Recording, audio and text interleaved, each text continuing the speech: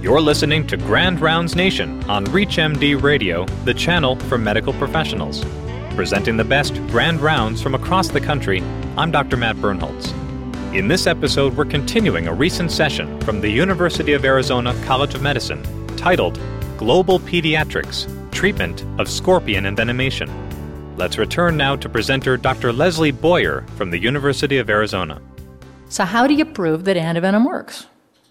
Well, if you're in Mexico, you can't, because they don't have a structure for clinical trials, because they don't have an FDA, because it costs too much, so you don't even try. So let's pretend you're a United States pediatrician and you've just had a baby and you're feeling very vulnerable to requests to develop antidotes that will save babies' lives. And you have some colleagues that you've recently met in Mexico. And your hospital back in Tucson has a nice ICU with all the fixins and all the ability to withstand an FDA audit. So, if you're a typical American, you go out and you beat the bushes for money. And you eventually get money from the U.S. FDA itself with an orphan grant that stretches over 3 years and allows you to develop a new drug. You go to the state of Arizona, you go to the Arizona Biomedical Research Commission, you go to the company in Mexico, you ask the company in Mexico to make a contract with a strategic partner in the U.S., and you ask them for money too, and then you maybe even go to the National Science Foundation equivalent of Mexico, CONACYT, and you say, hey, we're doing good things together with graduate students in your country, won't you help pay? And you get all the money you can. You keep tons and tons and tons of records. It turns out that what this country does best is we do bureaucracy really thoroughly. And we might as well own up to it and be proud, because it's what our partners in other countries have not learned yet. We are the best paper pushers on the planet. And then you do the research. So you come up with a theory. And our theory was this. Our thesis, actually word for word, stated in April of 2000 when I took my baby with me to Mexico, was scorpion sting victims in the United States would benefit from the use of FAB prime 2 antivenom produced in Mexico. And studies of its safety and efficacy can best be done by combining the resources of both countries. And then you consider ethics. No ICU in Mexico, no ICU in Morenci, no ICU in Douglas or Nogales. If there's no pediatric intensive care unit, can you give a placebo? No. Can you give a placebo in Phoenix, where Arizona State University is holding a 5-year supply of antivenom, which is the standard of care? No. It turns out that at the time, people here at this ICU considered it unethical to use antivenom, presumably because it was from ASU. Actually, there were a lot of good reasons having to do with safety worries. And it turns out there was only 2 pediatric intensive care units in all of North America that were willing to consider doing a placebo-controlled double-blind trial of antivenom, and they were UMC and TMC PEDS ICUs. So then we had to figure out how to do the research itself.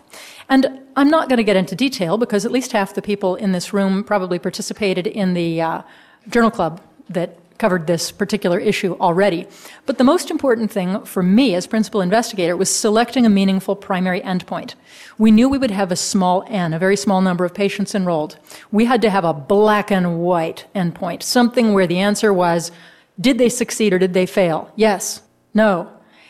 And it had to be clear. So we actually showed this video to all the colleagues participating and said, do you think that you could tell us, is the patient doing this? Yes, no?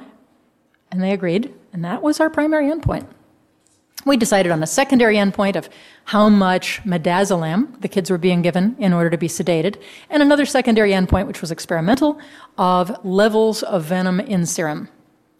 And we did pretty standard types of observation that would be similar to any other clinical trial. You get a baseline, you give the drug, you give adjunctive treatment, and you check them 1 hour, 2 hours, 4 hours later, see how the kids are doing, and follow them up just to be sure that there wasn't a safety issue that kicked in later.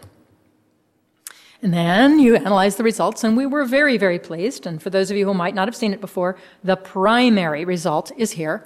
And when we opened the blind and compared the placebo to the treated group, we had a very clean difference with 1 spontaneous resolution in a placebo recipient, and everybody else that got well was in the treatment group. Here's our secondary endpoint, how much midazolam, And by the time patients were discharged from the hospital, the amount of midazolam that they'd had if they received placebo was 70-something times higher than if they had received the real thing. This turned out to be a phenomenally strong clinical indicator of the difference between groups. With those two, we were very pleased that we had proved the efficacy of the drug, even though we had only 15 patients enrolled in the study. By the way, our serum endpoint was promising for science, but was not what was going to prove it to the FDA. And publishing in the New England Journal of Medicine is a really strange phenomenon. Because it turns out, if you are an Arizona doctor and you publish a condition that only really happens in Arizona, in the US, then every colleague you've ever had gives you a big pat on the back and says, congratulations, wow, the New England. And the only ones that rate it are right here in this room now, and half a dozen other people outside the room. Because nobody gives a hoot about scorpion sting in Boston, or in California, or in Texas. It doesn't cause deaths there. So nobody really read it, except where do they care about scorpion sting? Turns out they care about scorpion sting very deeply in North Africa. Turns out there are hundreds of children, perhaps thousands, in each of the countries Morocco, Algeria, and Tunisia that die each year. I know of no statistics that would help us from Libya, although we have lots of reason to expect, because the scorpions live there, that there are probably many children in Libya who die of scorpion sting each year. We know there's an issue in Egypt. We know there's an issue in Israel and up through Turkey. But the hot controversy was out of Tunisia. It turns out a funny thing happened in 1999. Remember, I was pregnant. Well, I went to Mexico and I met Dr. Pisani. And then I came home and I had the baby. 2 weeks after the baby was born, my brother died. I did not read The Lancet that month. I had other things on my mind. In fact, I was completely unaware that Dr. Abrug in Tunisia published the study of a lifetime in The Lancet that month.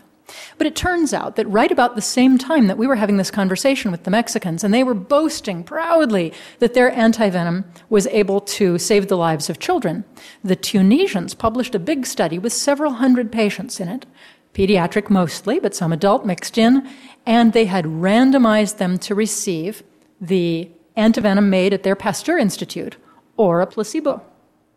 Well, Dr. Pisani, who had helped to invent the Mexican antivenom, had a lot of pride in Mexico's abilities and a lot of faith in the statistics in Mexico that indicated that they were saving lives.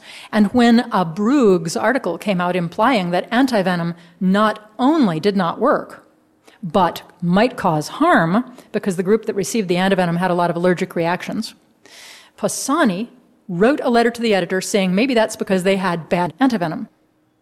And hackles were raised on both sides of the Atlantic, and it turns out that the Mexicans and the Moroccans had a little bit of a social issue going on for a few years at the meetings.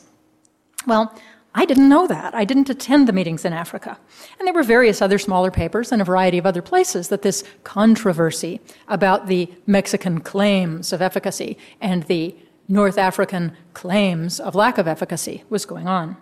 So we published this New England Journal article, and oh no, we have a Mexican co-author, Dr. Alejandro Alagon. He's the guy who owns the ranch. Well, Abrug read it and immediately replied with kind of a nasty letter to the editor, implying, not too subtly, that with 15 patients where he had had several hundred, to have an opposite result was a little suggestive that we might have fudged the data. And this was sort of a surprising thing to have someone in Tunisia care so much about our Arizona study that he would get all worked up about it. Well, people in Morocco read Tunisia's comment about Arizona's paper, and then they read Machiavelli's The Prince, and then they put that down, and then they dialed Mexico. And basically, they were rivals. The Tunisians and the Moroccans each have their own Pasteur Institute, each have their own poison control system, each have their own doctors. And whatever one of them says, the other wants to contradict. And so the Moroccans decided now was the time to get in good with the Mexican company that made the Arizona product that got into a journal with a higher impact factor than Abrug's. And they actually called the Mexican company and said, if you can get Boyer to co-author on the paper, we'll give you a contract and we'll put Hecho en Mexico on a Pasteur product. So I flew over kind of overwhelmed by all this and participated in a conference in 2010. And Abrug showed up at the conference and saw that we were chatting with the people from Morocco and tapped me on the shoulder and informed me sternly that the food in Tunisia was much better than the food in Morocco and that I must come visit. And I apologized and said I was there with the Mexicans paying for my ticket, but that someday I should love to visit him.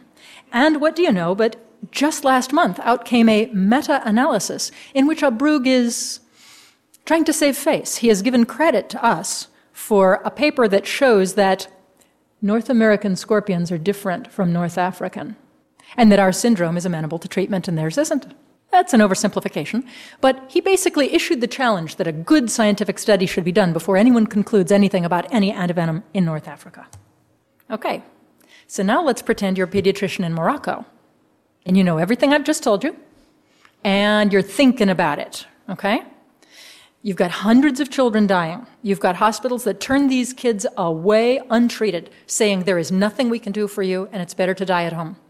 And you have been working for a long time on supportive care options, and you have a national standard that says as soon as the patient shows up, start a dobutamine drip, and funny things like that, well, they're the best they can do with minimal resources. Your country's an absolute monarchy. It's actually against the law to say bad things about opinions of people in authority, so you have to be cautious how you go. You know that the previous antivenoms didn't help and maybe hurt, and why would you trust some Mexican company? And so how would you approach this question? If everything ever studied in North Africa indicated antivenom is bad, and yet this group representing the US and Mexico is claiming it's good, what would you do with that information? So we debated it. That's the king looking over my shoulder, and he's clearly taking my side. And I'm having an argument with Alagon from Mexico about how we should approach things with the group of people in Morocco. And you go through a lot of ethical discussions, and it turns out that the Ministry of Health of the country itself is undergoing a re-engineering. They had some scandals recently where some big bad evil outside country drug companies were abusive of human subjects' rights within Morocco. And they had some scandals. And they decided to close the country to all further clinical trials of drugs until further notice. So they've been trying for over a year to bring their IRB and their whole ethical process and good clinical practices up to international standards. And they've got membership on the WHO committee, and they're very far along in doing it, but they haven't yet approved a clinical trial under the new system.